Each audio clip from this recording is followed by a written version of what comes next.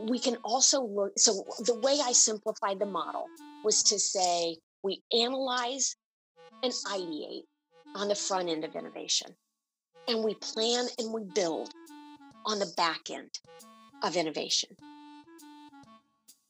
And I love the quote from Aristotle that says, knowing yourself is the beginning of all wisdom.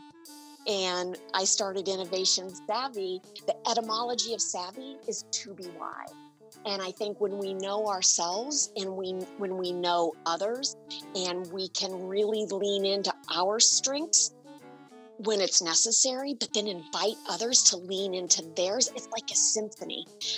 My strength shouldn't be leading in the back end of innovation, nor should yours, because you and we discovered within the hour of coming on to this session that we're clones. We solve problems in a very similar way. Now, there's some unique differences in this as well. But that understanding of ourselves and others gives us, I think, a greater capability to both trust ourselves, but then know how to effectively utilize other people's strengths when our natural strengths aren't appropriate, rather than draining our energy by trying to work outside of our strengths. Creativity, that's what we really want to unleash in people, is what is their particular way of being creative, of innovating. And it's not the same for everybody. It really is different. Welcome to the Improvement Nerds podcast, where we host conversations about the things that nerd us out with one goal in mind: sharing best practices and sharing techniques and tools that allow us to make lasting change. In each episode, we'll feature a different idea, and hopefully through that episode give you a set of new tools, new skills, and new thinking that'll allow you to change how you do your work, how you lead others, and how you show up in your life. We're so excited that you've chosen to nerd out with us. We hope that these episodes are exactly the things that you need to hear in order to get started in making the improvements that you want to see happen in the world. If these episodes speak to you, please subscribe to our podcast, like what we're doing, and leave a comment. We each individually are hardwired on a spectrum from chaos to order. So on one end, there's like destructive chaos. On the other hand, or often the other end of the far ring, that is stifling control. Now, those two rings in the middle, they're both really positives. So I think of it as creative chaos and constructive order. Margaret Mead said it best when she shared that one should never doubt that a small group of thoughtful, committed citizens can change the world. Indeed, that it was the only thing that ever had. I couldn't agree more. Let's get busy, Improvement Nerds. We got a lot of work to do. Hey, Improvement Nerds, this is Tom. Welcome back to another episode of the Improvement Nerds podcast. Today, I have a special guest, Lori Lovens. I wanted to welcome her to the show. Before I do that, I want to talk quickly how Lori and I got connected. It was at Butler University. I went to an all-day innovation experience, and in this, you got to kind of pick from a couple of breakout sessions that you wanted to attend, and hers was like a 90-minute session or so. So in every other session was like 30 minutes. But I made the decision. I wanted to see this presentation. I wanted to learn more about this technique and how it was being used to help organizations and individuals understand how they perceive the world and risk. So I went to her session, and it was the best 90 minutes I could have ever spent. And afterwards, I made sure I got to know her and stay connected with her. And that was about 2 years ago. And thinking like this and tools like this, like, you never lose track of. And once I started this podcast, it just dawned on me. I'm like, there's Lori Lovens, and there's an amazing presentation she gave, and I need to spotlight that. So I reached out to her and convinced her to say yes. She did, and she's here today. So I'm excited to everyone to introduce you to Lori Lovens. Lori, welcome to the show. Hi, thank you so much, Tom. I'm happy to be here with you. Great. So I want you to just kind of give us a peek under the hood about who you are and what you're up to. So tell us a little bit about yourself. Tell us a little bit about your business and some of the things that you get nerdy about. I love that question. What do you get nerdy about? I am so nerdy about people, and people is what I do in my work. So I take a different approach to innovation than the vast majority of people out there.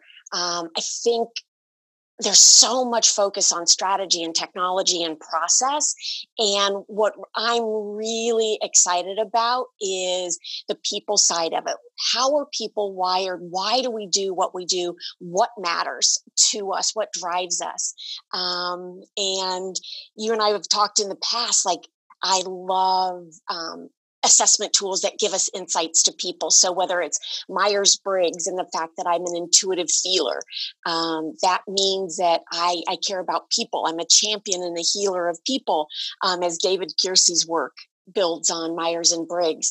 And so I use that passion that I have for people within the innovation space. So it's really helping leaders and teams understand themselves better, to trust themselves, and to collaborate more effectively, because very little innovation happens in this world without true collaboration.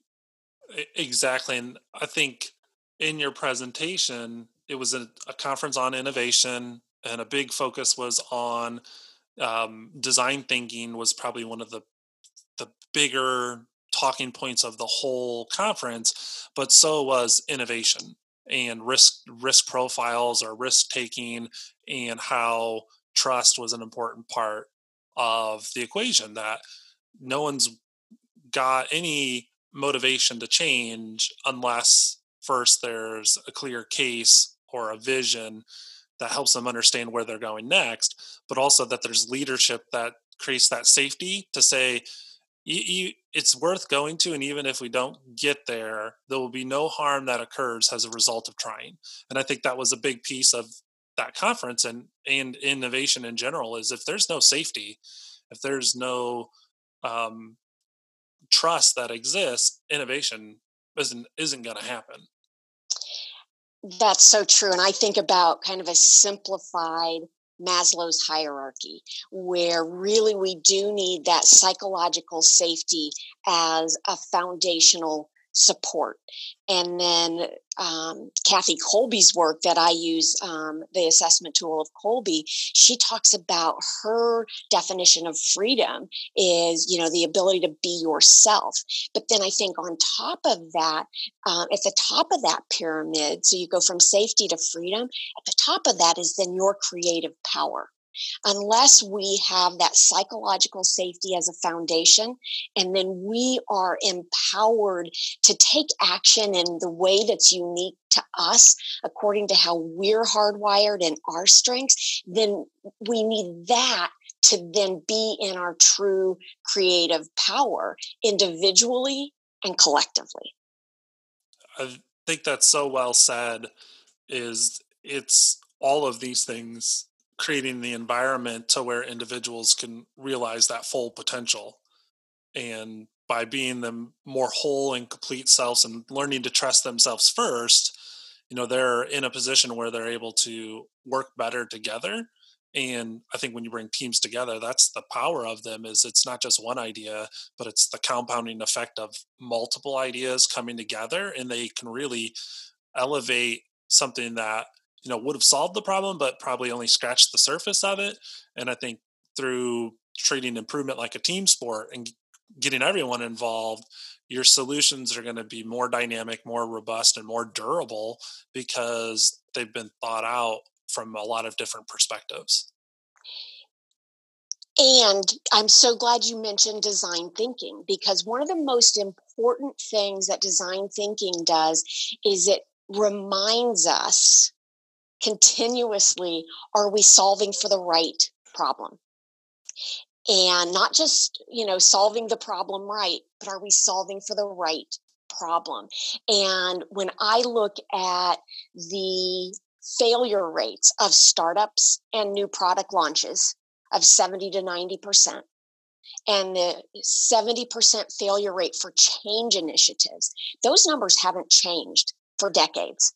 We've got 52% of employees not engaged, 13% actively disengaged.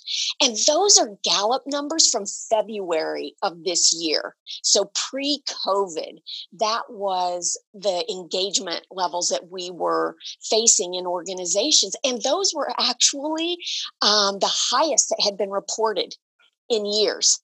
80% of workers say they feel stress on the job. Nearly half say they need help managing stress, right? Again, those are pre-pandemic numbers. So now we're in this world where we're facing unprecedented disruption and uncertainty. People are distracted, they're distanced from one another, they're distressed.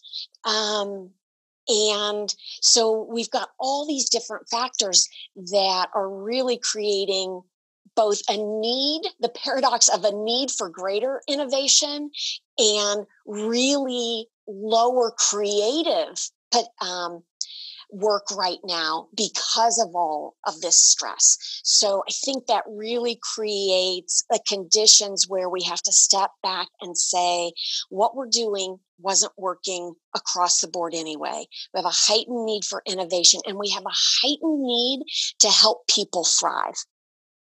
And that's where I think really the work that I do can have an impact for people individually and then with teams.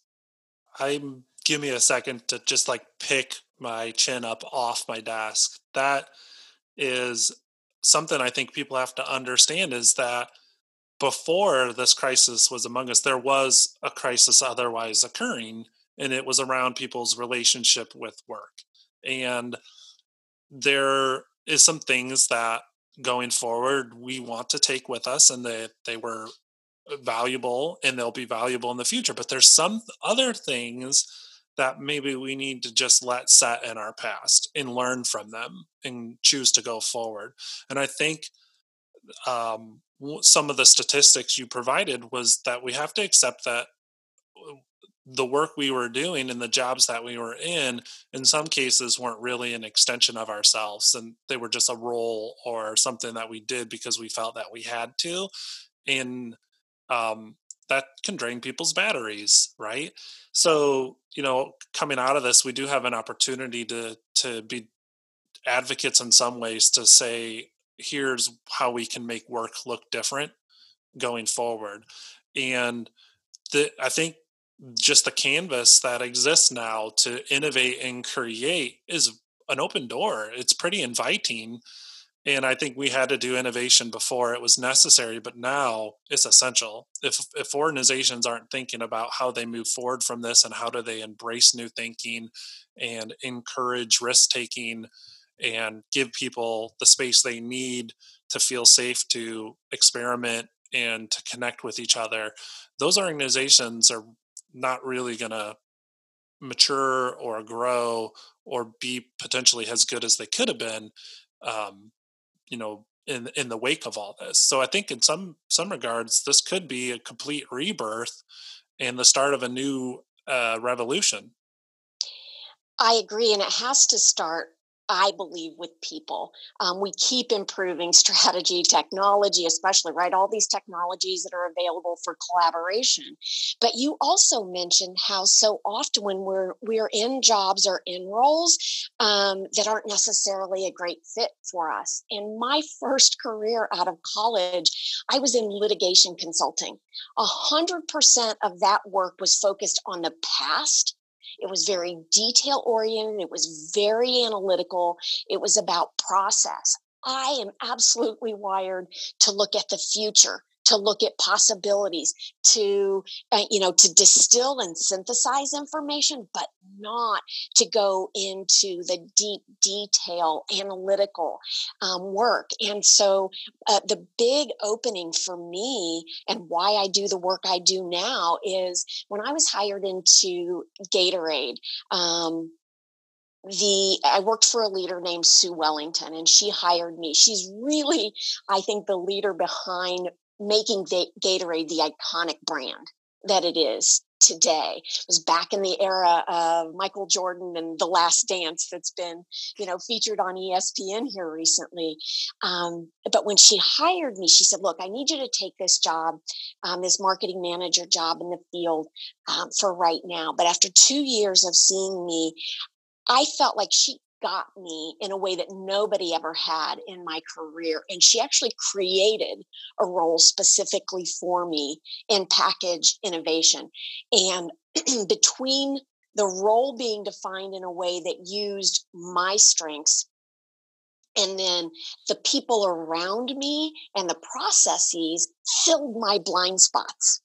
I don't think of them as weaknesses, but they're blind spots because I have a certain toolkit of strengths, but then I have blind spots that are a natural counterpoint to my strengths. And I feel like the work that I do now was birthed out of that because I can now use data-driven, human-centered insights that she instinctively, intuitively understood and got about me and created a role that didn't exist before that utilized my strengths. We now have data that can help us do that. So I feel like there is like the stress, there's so much pain.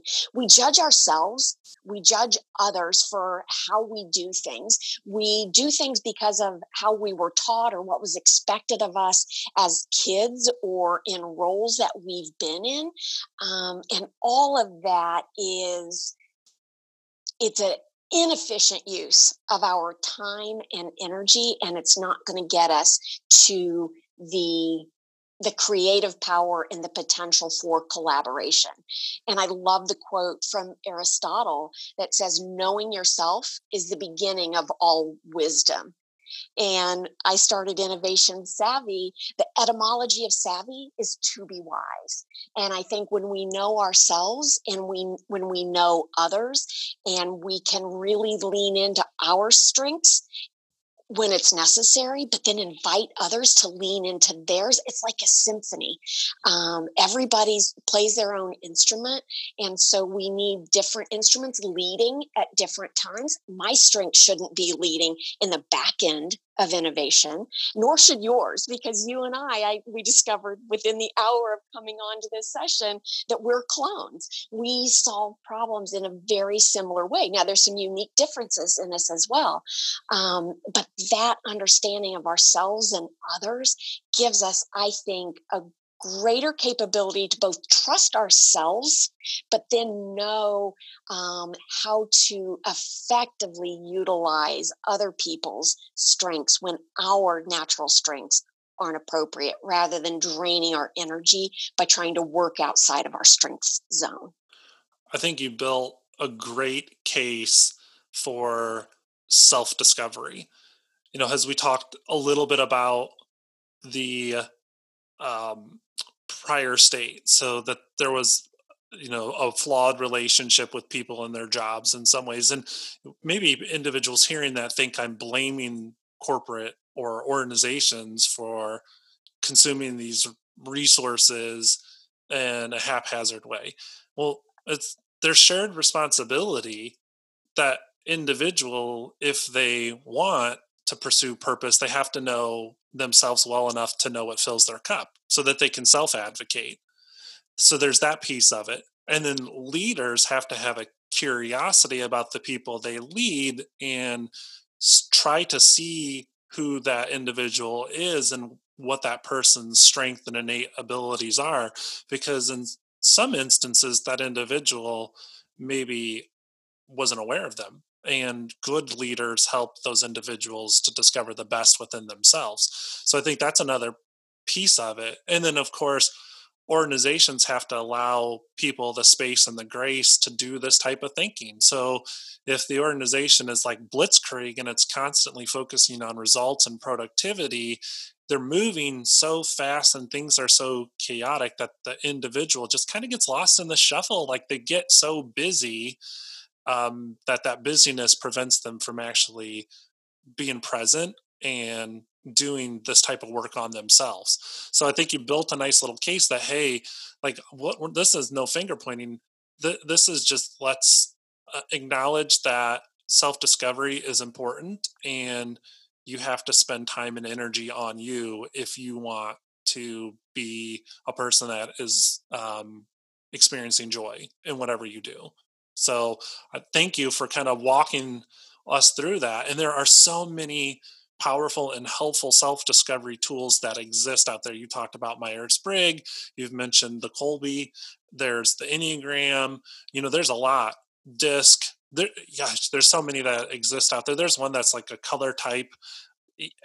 Even I've even heard people use like the Harry Potter houses kind of thing. Like whatever speaks to you, whatever you can relate to that helps you discover what makes you happy and joyous, do it. Lean into it and walk that journey. And you as an individual, you will get to know who you are, and through that you'll be able to put yourself in positions to where you're doing what you are meant to be doing. Absolutely. I think, the interesting thing is there is so much value in the assessment tools. I'm a big believer in that.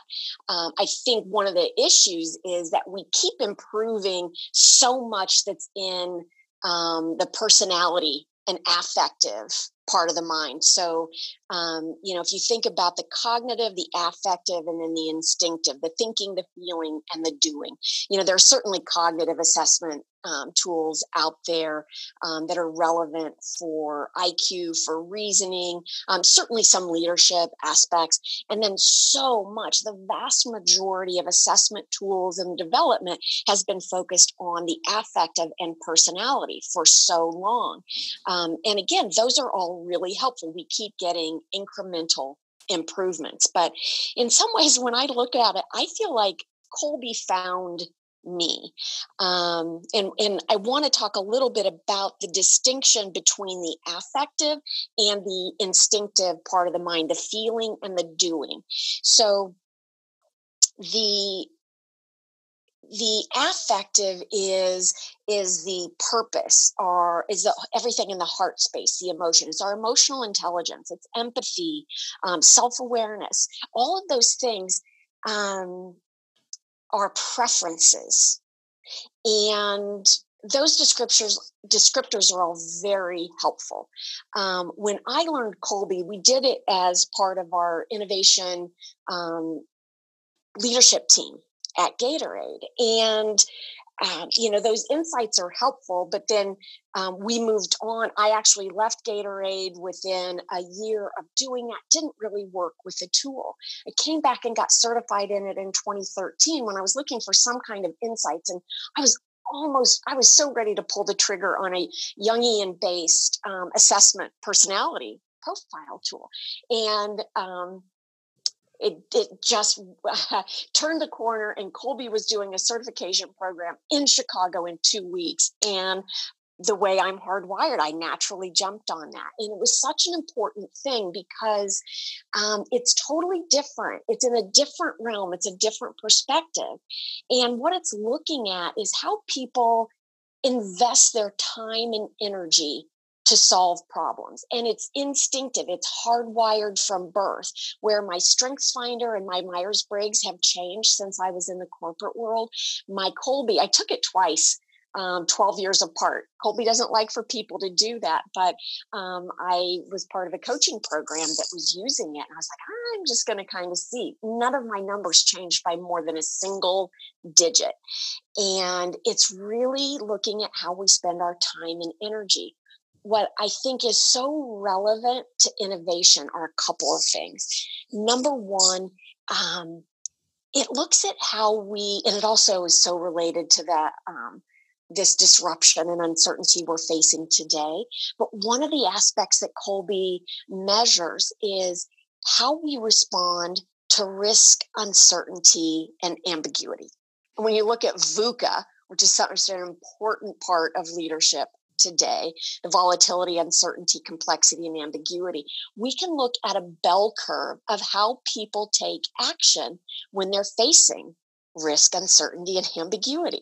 Do they lean in? Do they naturally improvise in the face of that and just take action to move things forward? Or are they stabilizers? Are they hardwired to say, hey, let's not throw the baby out with the bathwater. Let's minimize the risk in this situation to the degree that we can. And if they minimize risk and stabilize when facing uncertainty, that means they spend their time and energy somewhere else.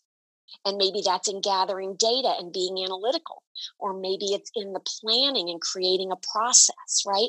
So, we can look at data-driven insights into how people respond. So I think the descriptors of the affective are very helpful, but we can actually quantify how people spend their time and energy.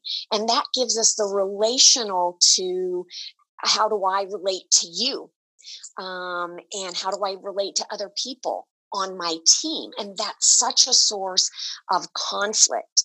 It's such a source of blind spots when we're wired similarly, and can also cause inertia on a team. So I love that we can look at that risk and uncertainty, but also is really interesting.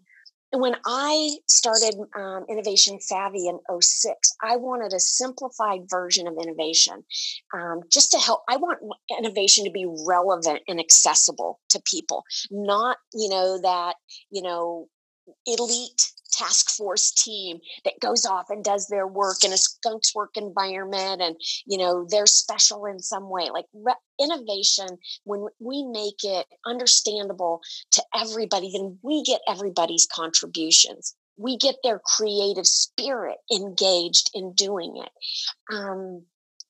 And so we can also look. So the way I simplified the model was to say we analyze and ideate on the front end of innovation, and we plan and we build on the back end of innovation. And when about 6 months to a year working with Kolbe, I recognized that the 4 action modes that Kolbe is measuring directly relate to those stages of innovation. And the further work really shows how the divergence and convergence that design thinking helps us understand. Kolbe is actually measuring that as well. So we have a different perspective to measure people's strengths. We have an understanding of how they deal with risk and uncertainty, how they take action when they're facing it. And I think the other change that we really need to make, emotional intelligence kind of took the heart out of emotions, if you think about it. It goes from awareness of what our emotions are to how we manage them. Both of those are cognitive. They're intellectual, dealing with what's in our hearts. And instead, I think when it comes to emotions and when it comes to our strengths, we need to have a deeper dive into the heart piece. So we want to become aware of what our strengths are, but then we need to pause before we go, okay, what's my strategy for success coming out of this, right? We need to pause in the heart space and we need to say, let me truly accept what my strengths are, because they might be different than what I've expected myself to be or others have expected me to be. It's amazing how often people say, well, how could this possibly be a strength? And I'm like, let me show you, right? They don't even see how who they are can be a strength and a contribution, especially to innovation. And so pausing in that acceptance and a deep appreciation of, wow, this is really a strength. How can I release the judgments that I've had and lean in to who I am? And then we move back into the intellect, into the cognitive, and we say, okay, I call it the 4th A is alignment. What's needed in the situation here? My quick start improvisation, ideation isn't always helpful when we're building the plan. Because if I'm creating 5 new ideas, but we have to move forward on an idea today, the time for ideas may be past, right? So I want to align with where are we in the creative process? What's needed for innovation and what strengths need to be leaned into now? So that is a cognitive awareness of that. And then that takes us to that fifth A of agency, which says knowing who I am, knowing what's needed, how can I best utilize my strengths. And I think that is empowered action. So it has to be all 3 parts of the mind of the cognitive, affective, and instinctive. Who am I? How am I hardwired instinctively? Do I really appreciate and understand what I bring and what others might bring? And then do I have a cognitive understanding of the situation at hand and what's needed? And then how can we then be that symphony orchestra, leaning in where it's appropriate and inviting others to lean in where that's what's needed in the process? Back to the part of improvement being a team sport is gone are the days where we can rely on heroics or one individual's ability to create success or troubleshoot or sustain, through harder work. We're at the point where automation is going to take some of these processes that required manual task, maybe not any exhaustive thinking, but a human did it nonetheless. And as those things ramp up, we're going to move away from people simply performing work functions to um, being asked to think and contribute ideas. And I think that's really going to help organizations and industry just as a whole start to innovate. Is the onset of automation.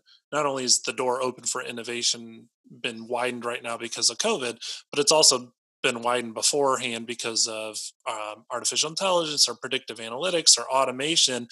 The role of people in the industry is changing from, people who are productive and laboring to now people who are thinking. And within industry, there's probably always going to be the need for people to labor, but hopefully through some of these onsets of the automation and whatnot, we create more space for people to do more thinking and connecting and relating.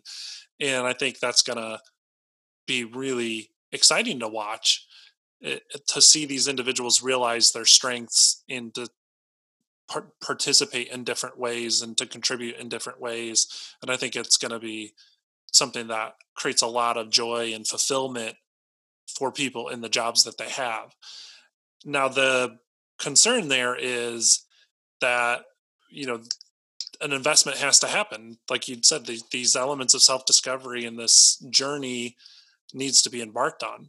These people have to learn what their strengths are in order to use them and to value them, right? So you have some level of comfort with who you are yourself and see how your strengths are important and know what they are and know why they're important.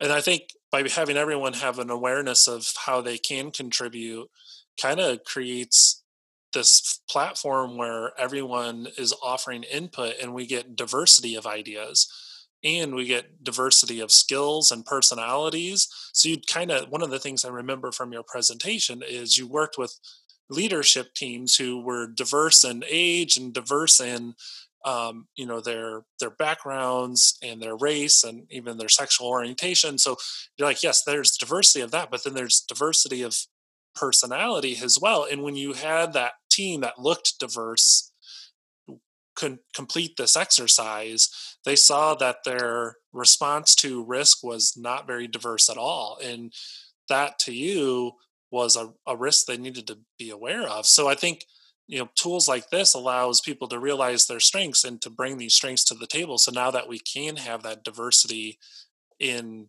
personality and how people perceive and interact with the world. And I think what we thought it was innovative now is going to be like child's play compared to the innovation we're capable of achieving in the future. I think you're absolutely right. And as you were talking, the word on my mind was creativity. That's what we really want to unleash in people, is what is their particular way of being creative, of innovating. And it's not the same for everybody. It really is different. And you're right. I was working with a leadership team who was leading technology innovation. And yet 100% of this 10-person leadership team initiates a creative problem solving process through a deep dive analytical approach, look at history. And they had nobody like me or like you, because you and I are slightly different here. I'm gonna help kind of turn that corner and synthesize information. Tom, you're just going to simplify. You want to go to the bottom line of things, right? They had total blind spots in a big way. And then on top of that, they had 7 out of 10 leaders were resistant to change from an instinctive perspective. It doesn't mean that personality wise, they were, wanting to be resistant to change. It just means that literally they were hardwired to look at what could go wrong and to try and stabilize, to keep things the way they had been. And when it comes to innovation and change, teams that lead that way are going to move more slowly. They're not going to be able to respond to the market needs. And they're not really they're hiring one another and working together because it's easier to work together when we're alike. But it's what I call the paradox of strengths, right? Those similar strengths makes it really easy to work together, but we can have inertia. It's the differing strengths that can cause, tension or the potential for conflict. But when we can use that tension in a productive, constructive, dynamic way, that's where we can really drive innovation together. Thank you for kind of sharing that example that I had seen in your presentation. And that's where my interest really peaked, because of that potential blind spot. It was amplified because all in your story you were sharing, all of the people that were on that leadership team had the same exact blind spot. So it wasn't a blind spot that was covered by everyone else on the team. It was a gaping wide hole that could potentially suck the entire organization in, because no one could see it. And I think having a tool like this. That's it. Go ahead. Well, it's so funny. That's exactly right. You can't, in some ways you can't see it because you don't know what you're looking for. It's like we feel it, we know it, this person's just so much harder for me to collaborate with than this person. And yet when we put this lens on it and understand that, I think of it as I call it the innovation matrix. The upper left is analyze and ideate, and upper right is ideate. Lower left is plan, lower right is build. So from a creative problem solving or innovation perspective, we move through that in sequence. But the interesting thing about Kolbe and what I understood about working with it is every person initiates in one of those 4 actions: analyze, ideate, plan, or build. And what we need from a diversity perspective is it's so ideal to have somebody who initiates in each one of those problem solving modes. But we also need to move through the creative process to gather information, but then we have to distill it and simplify it and move forward. And we have to have those ideas that are both brainstormed in this divergent space. But if you don't have anybody who's like a free-form thinker and is just like improvising their way to taking action, then your ability to innovate is going to be limited. I'm not sure I answered your question there. Well, I think that is something that it's pretty cool that this quadrant. So you talked about innovation in 4 distinct phases, and then in any one of those phases, according to this quadrant, people choose to participate in that phase in one of these 4 ways, and that's pretty dynamic. And I think we could talk a little bit about you and me, and I'll just kind of talk about how I participate in change. So in that initiation phase, so I have a background in finance. So like business case is ingrained in me, but I found that as you try to build a case for change and all the data that you're collecting is one, costly and exhaustive to get your hands on every piece of information that might exist in order to demonstrate the need for change and to build the case for change. So for me, my tendency is to say, yes, that is a valuable activity to have to a point, but beyond a certain point, there is a diminishing return, right? Because it's costly to create these business cases and to collect all this data. And eventually the data doesn't lead to any additional learning. So we need to take what's available and, see that it's important to get it from a variety of sources and synthesize the information to get the key themes out of it. And then to, go forward from there versus I know and have worked with other people in that startup phase of it that they take the opposite stance, that they find more comfort in excessive amount of data and would spend endless resources to get it. So, being on that person's team, there was conflict between that individual and I, and neither of us were really right. It was about what worked best for the situation we were in and how could we collaborate in order to achieve that overall objective. So I hope like maybe since we have your type and my type, if we just share like 1 or 2 stories of how people interact with change and say, this is what's at play here. So I would love to unpack what the example you just gave. And I know as you and I, we walked through and we talked about the idea of this episode. One of the things we wanted to be careful of was protecting the proprietariness of the tool out of respect to the author and the founder of it. So as we nerd out about this, I ask our audience to be respectful that there's certain things and pieces that we'll touch on, but not go deep on because of the proprietary aspects of this tool. So I just want to put that out there before we get in, because if someone's like, there was gaps in that, well, we had to do that out of respect to the author of the Colby tool. So let's nerd out. With that said, there's our Thank you. Yeah, there's our So thank you, Tom. When I heard you talking about that, you said the business case, right? And you said ingrained. And when I hear you say ingrained, what I know is that's what you were taught in your career, right? That a business case. And so to me, that's cognitive, right? Like that is an analytical approach. It's a tool that supports your work, right? And then, so that's the cognitive part of the mind.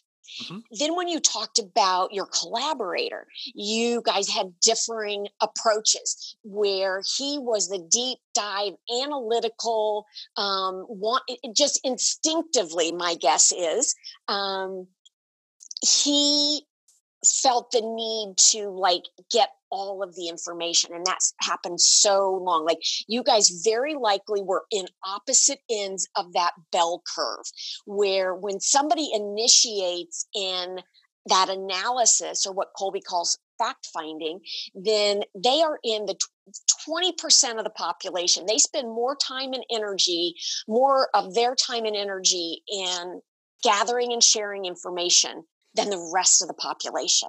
You, as I learned this morning, you're in the other end of the tail. You are in the 20% of the population that doesn't spend much time there at all. And in fact, it's the last place you go when you're solving a problem is to data. So you have these two people who were in these opposite tails and nobody in that mid-range to kind of be a bridge or a translator.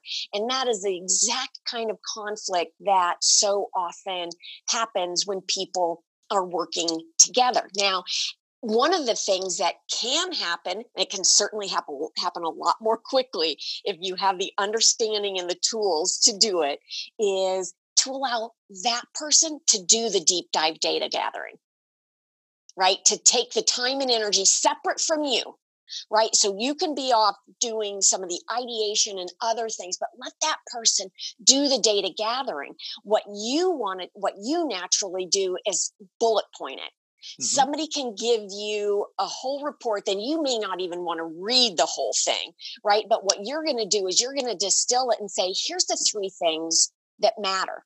And this person might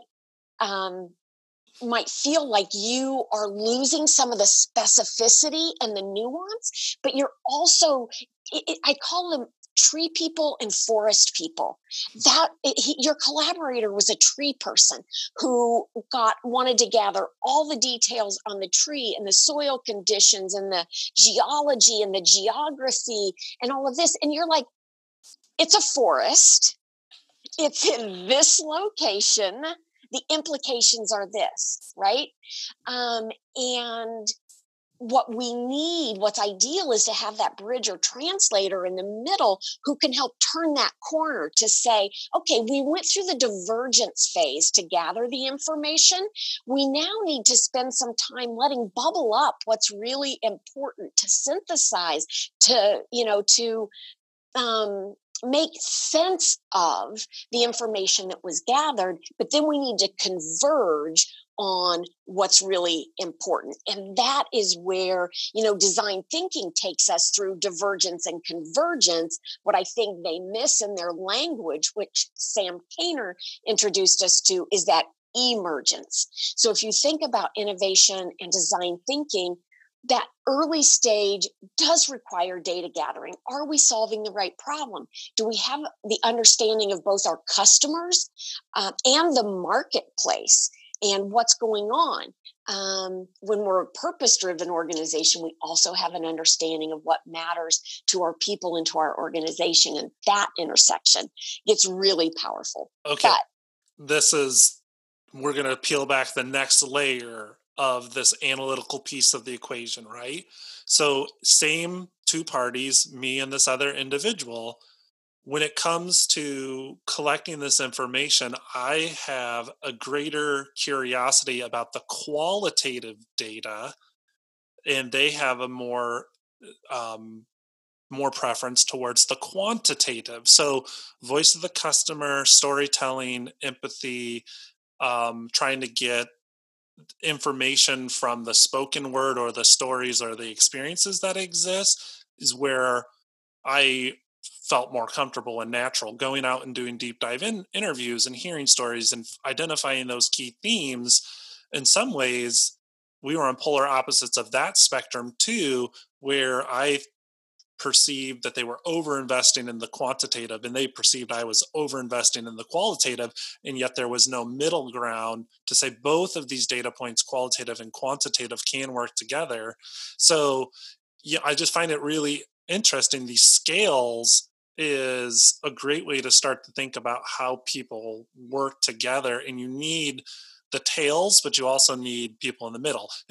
Thankfully, we, as a team, there were middle people that existed. Otherwise, we would have just torn ourselves apart. Yes. And let me observe on what you just shared there. I think that qualitative versus quantitative, and how you described you're wanting to connect with people and hear their stories. You care, your empathy, right? That is in more of the affective part of the mind, the heart space, the emotion, what you care about. Kolbe's not measuring that. That's more measured by a Myers-Briggs. Like if you think about the poll in Myers-Briggs of thinking to feeling, right? And you have that feeling driver versus the thinking, right? And so you were seeing both of those. And that's where, when we don't understand these complexities about humans, we don't know how to build a team. Like that empathy that you brought was essential in that discovering the problem, solving for the right problem. And it does require the qualitative, the quantitative. It requires both the analytical thinking marketplace, but it also requires that human-centered empathy for people. So I just want to make that distinction between what Kolbe measures and what other tools might measure. Awesome. I think that is a great way to talk about that. I'm not any one thing, and not any one tool is going to help me totally understand how I function. And I just thought it was interesting that in that case, with that same party, we had different perspectives on thinking and feeling. And I wanted to up, and I'm having a lot of fun unpacking me. Ooh, what else? I want to unpack something else about you, as you just said that. So the way, and I certainly don't have that person's full analysis, but it really seems like that your collaborator initiated creative problem solving, spent a lot of their time and energy in that analysis fact finder.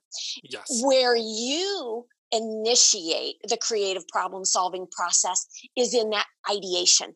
Yep. It's in improvising. It's a focus on the future.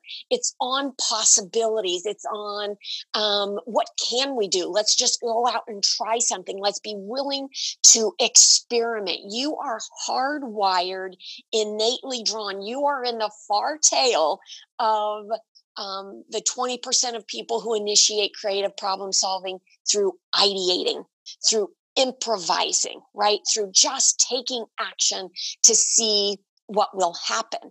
And that was that first one of the gaps. So you have, so it is often that where we initiate creative problem solving that can make the most obvious differences for how we solve problems. What I mentioned about you a few minutes ago was that the last place you go is to data. And so I want to unpack that for a minute. So Great. you and I are very similar in that initiating creative problem solving through improvising and ideating, right? And what tends to go with that is the ad-libbing, right? Like talking through solutions and a focus on the future and the possibilities. So for you and I to be in a conversation, it's just easy and it flows. Now, where we do things differently is after you ideate, you then go to the back end of innovation and say, what's the plan? How are we going to get from where we are to where we need to be? You don't spend a ton of time there, relatively speaking, but because there's a lot of people who spend way more time in planning than you do, but that's where you go next. You're like, what's the plan? How are we going to get there? And then you build it. You look for or build those tangible solutions. And only then do you go back to the data. So if you were working completely on your own, you're just like essential data in the overall scheme, because you're going to go from ideate to plan to build back to analyze. So that is the process I do follow. I'm going to use some business jargon. So to the improvement nerds, sorry, not sorry.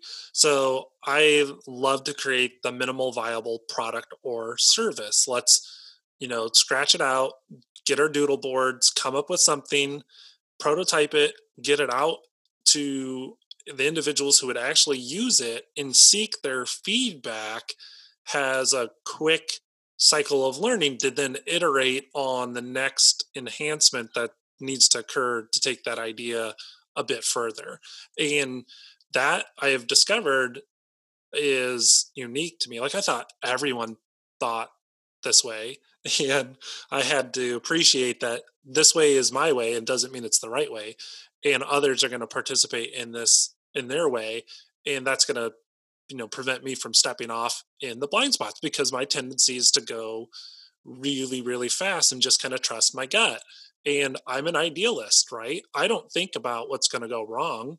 That's not my natural think pattern. Well, the realist, yet again, two scales, opposite side of each other, is more cautious and it can totally see me driving to the cliff and is doing everything possible to keep my haphazard movement and acting with urgency from blowing things up. And I think it's just this, it's so interesting that there's the dynamics in these polar opposite ends working together to sharpen one another, because otherwise it would be analysis paralysis and we would never do anything. The other side is we'd be going so fast and introducing so much change that we would burn up every single person involved because it was just constant going, and that's not sustainable either. That's absolutely right. And it's funny when I presented and you saw in 2018, I didn't even have one of the models that I work with now. I we each individually are hardwired on a spectrum from chaos to order. And I think of it as the Audi rings. So on one end there's like destructive chaos, right? It's like the high failure rates of startups are so often because they are in such a chaos mode that they never, oftentimes they don't really solve for the right problem. And secondly, it's often because they don't get enough structure at the right timing in their organization to build some stability and get off the ground. Now, big companies, on the other hand, are often the other end of the far ring that is stifling control. They've got so many systems and structures that are rigid and have to be followed that they don't allow enough creativity. Now, those two rings in the middle are where I think we can actually map human chaos and order. So, and I think they're both really positives. So I think of it as creative chaos and constructive order. And so, yes, you are a person who starts with the idea and the improvising. You have just enough plan, but do you want to make it tangible? Right. And only then do you go back and get feedback on it. Right. Like you're not going to go out and do a bunch of market research before you create something. Right. But what is needed is, so you have a lot of your energy on the create through possibility with just the minimum plan, right? And that's super helpful for the front end of innovation. But let's say that you were building something that required some consistency and some repeatability. And even look at the Starbucks system, right? Like part of what people love there is the consistent product that they get, and you can order it with just the right amount of sweetness or cream or water in your Americano, right? Like it's the precision.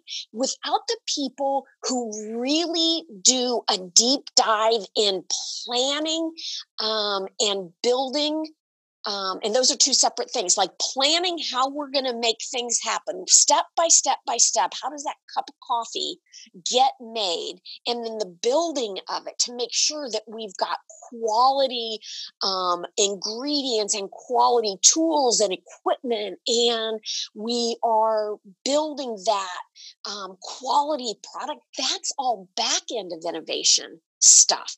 And so again, like we can look at how people move through that chaos in order and know what's needed on the front end is we need a lot of that creative chaos on the front end, but we need a lot of that constructive order on the back end to make sure that we have the quality, the systems that are going to support our product delivery. But then we also need people like you and I who have enough of that flexibility in our planning to look at a system and say, is that too rigid?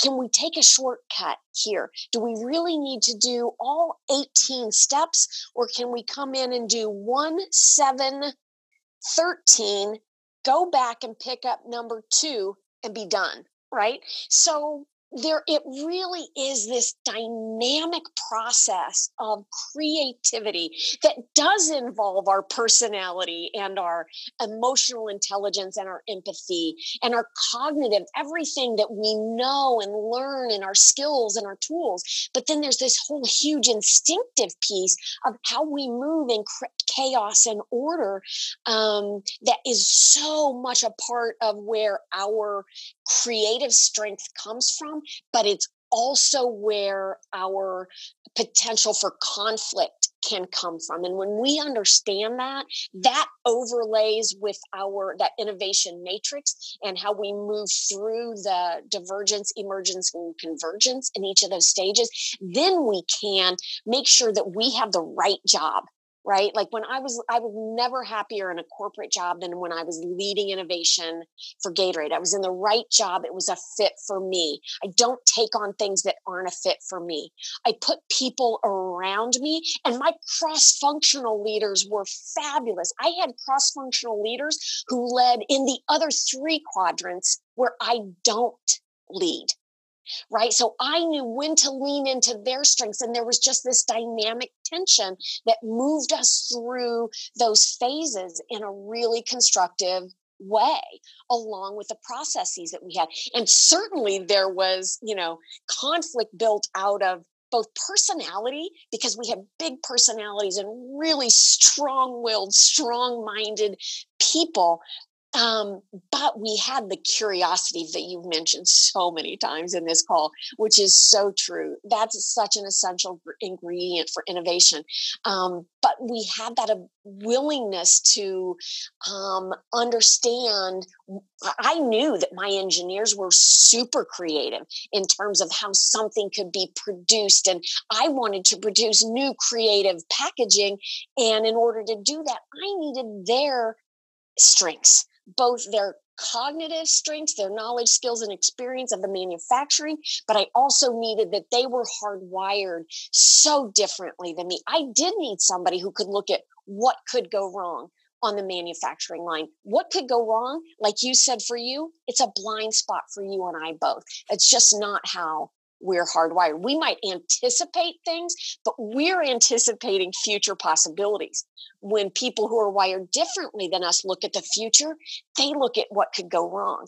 And so those are the people oftentimes in our brainstorming sessions who if they're not managing their strengths effectively, they're coming in with their convergence on ideas too soon before an idea has a chance to emerge and get some legs underneath it. But if we know how to use their strength, we go to them proactively and we say, hey, you know what? Can you help me almost do kind of like a war game, right? What could go wrong here? And they instinctively know it. And how do people feel when you come in and tap into their strengths and say, help me figure out what can go wrong? They, instead of being an Eeyore who's raining on the parade, they are valued and invited to contribute in a way that it is better. It makes them feel, that's where that joy and fulfillment comes from, because they're solving problems in their way, and it gets to a greater innovation and better, more sustainable results in the market. I, everything you just said reminds me of a book that I had read called The Multiplier.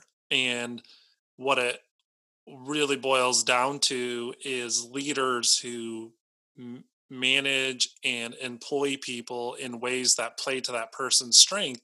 When you survey that employee or that direct report and you ask them how effective they feel in their job, they will say, well, if I'm doing work I enjoy or that I'm aligns to my strengths, I feel like I can give 120%. And when there's a mismatch between their work they're asked to do and the work they're most capable to do, they'll oftentimes say, I feel like I'm underutilized and I'm only giving you about 60% what I'm really capable of doing. So what they were saying is leaders who go around and look for ways to maximize the people they lead and put them in positions to where that person is playing to their strengths, you can do a lot more with a lot less. And to me, that just was a really good book to talk about how self-discovery and curiosity about what you are most capable of doing and taking those capabilities and applying them as regularly as possible. I know not every day, day in and day out, you're going to be playing to your strengths. Sometimes you're going to be doing the mundane and the things you don't really enjoy, but hopefully overall, the large majority of what you're doing day in and day out does play to your strengths. And like you said, if that's true, it's going to fill your cup. And I think good things will happen as a result.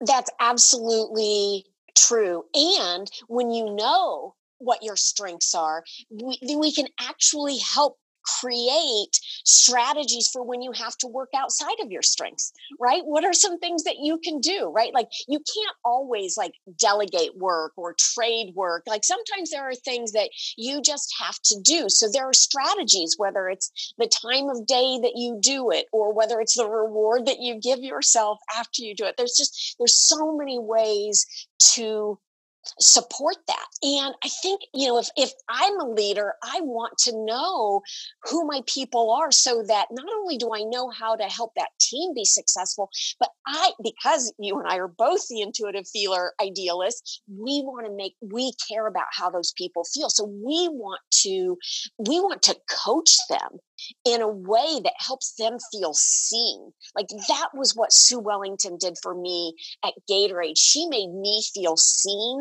for my strengths and then created a job to do that. We have, again, the data-driven, human-centered insights that allow us to align people with the roles that they're in, to not only build, but to design teams for that productivity and agility. We can really be that orchestra conductor that says, here's where we're at. I need you to lean into your deep dive fact finder, Tom's previous collaborator, right? If they ask you or I to do that, and people can misunderstand, like they might think we're not as smart, or it's a different kind of intelligence.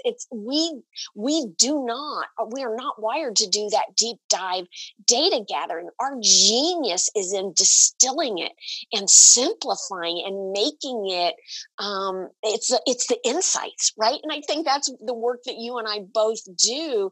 Is data is information, but when we distill it into the insights and how we can apply it, then it's power. And action. Yes, empowered action. Yes. I have thoroughly enjoyed this episode.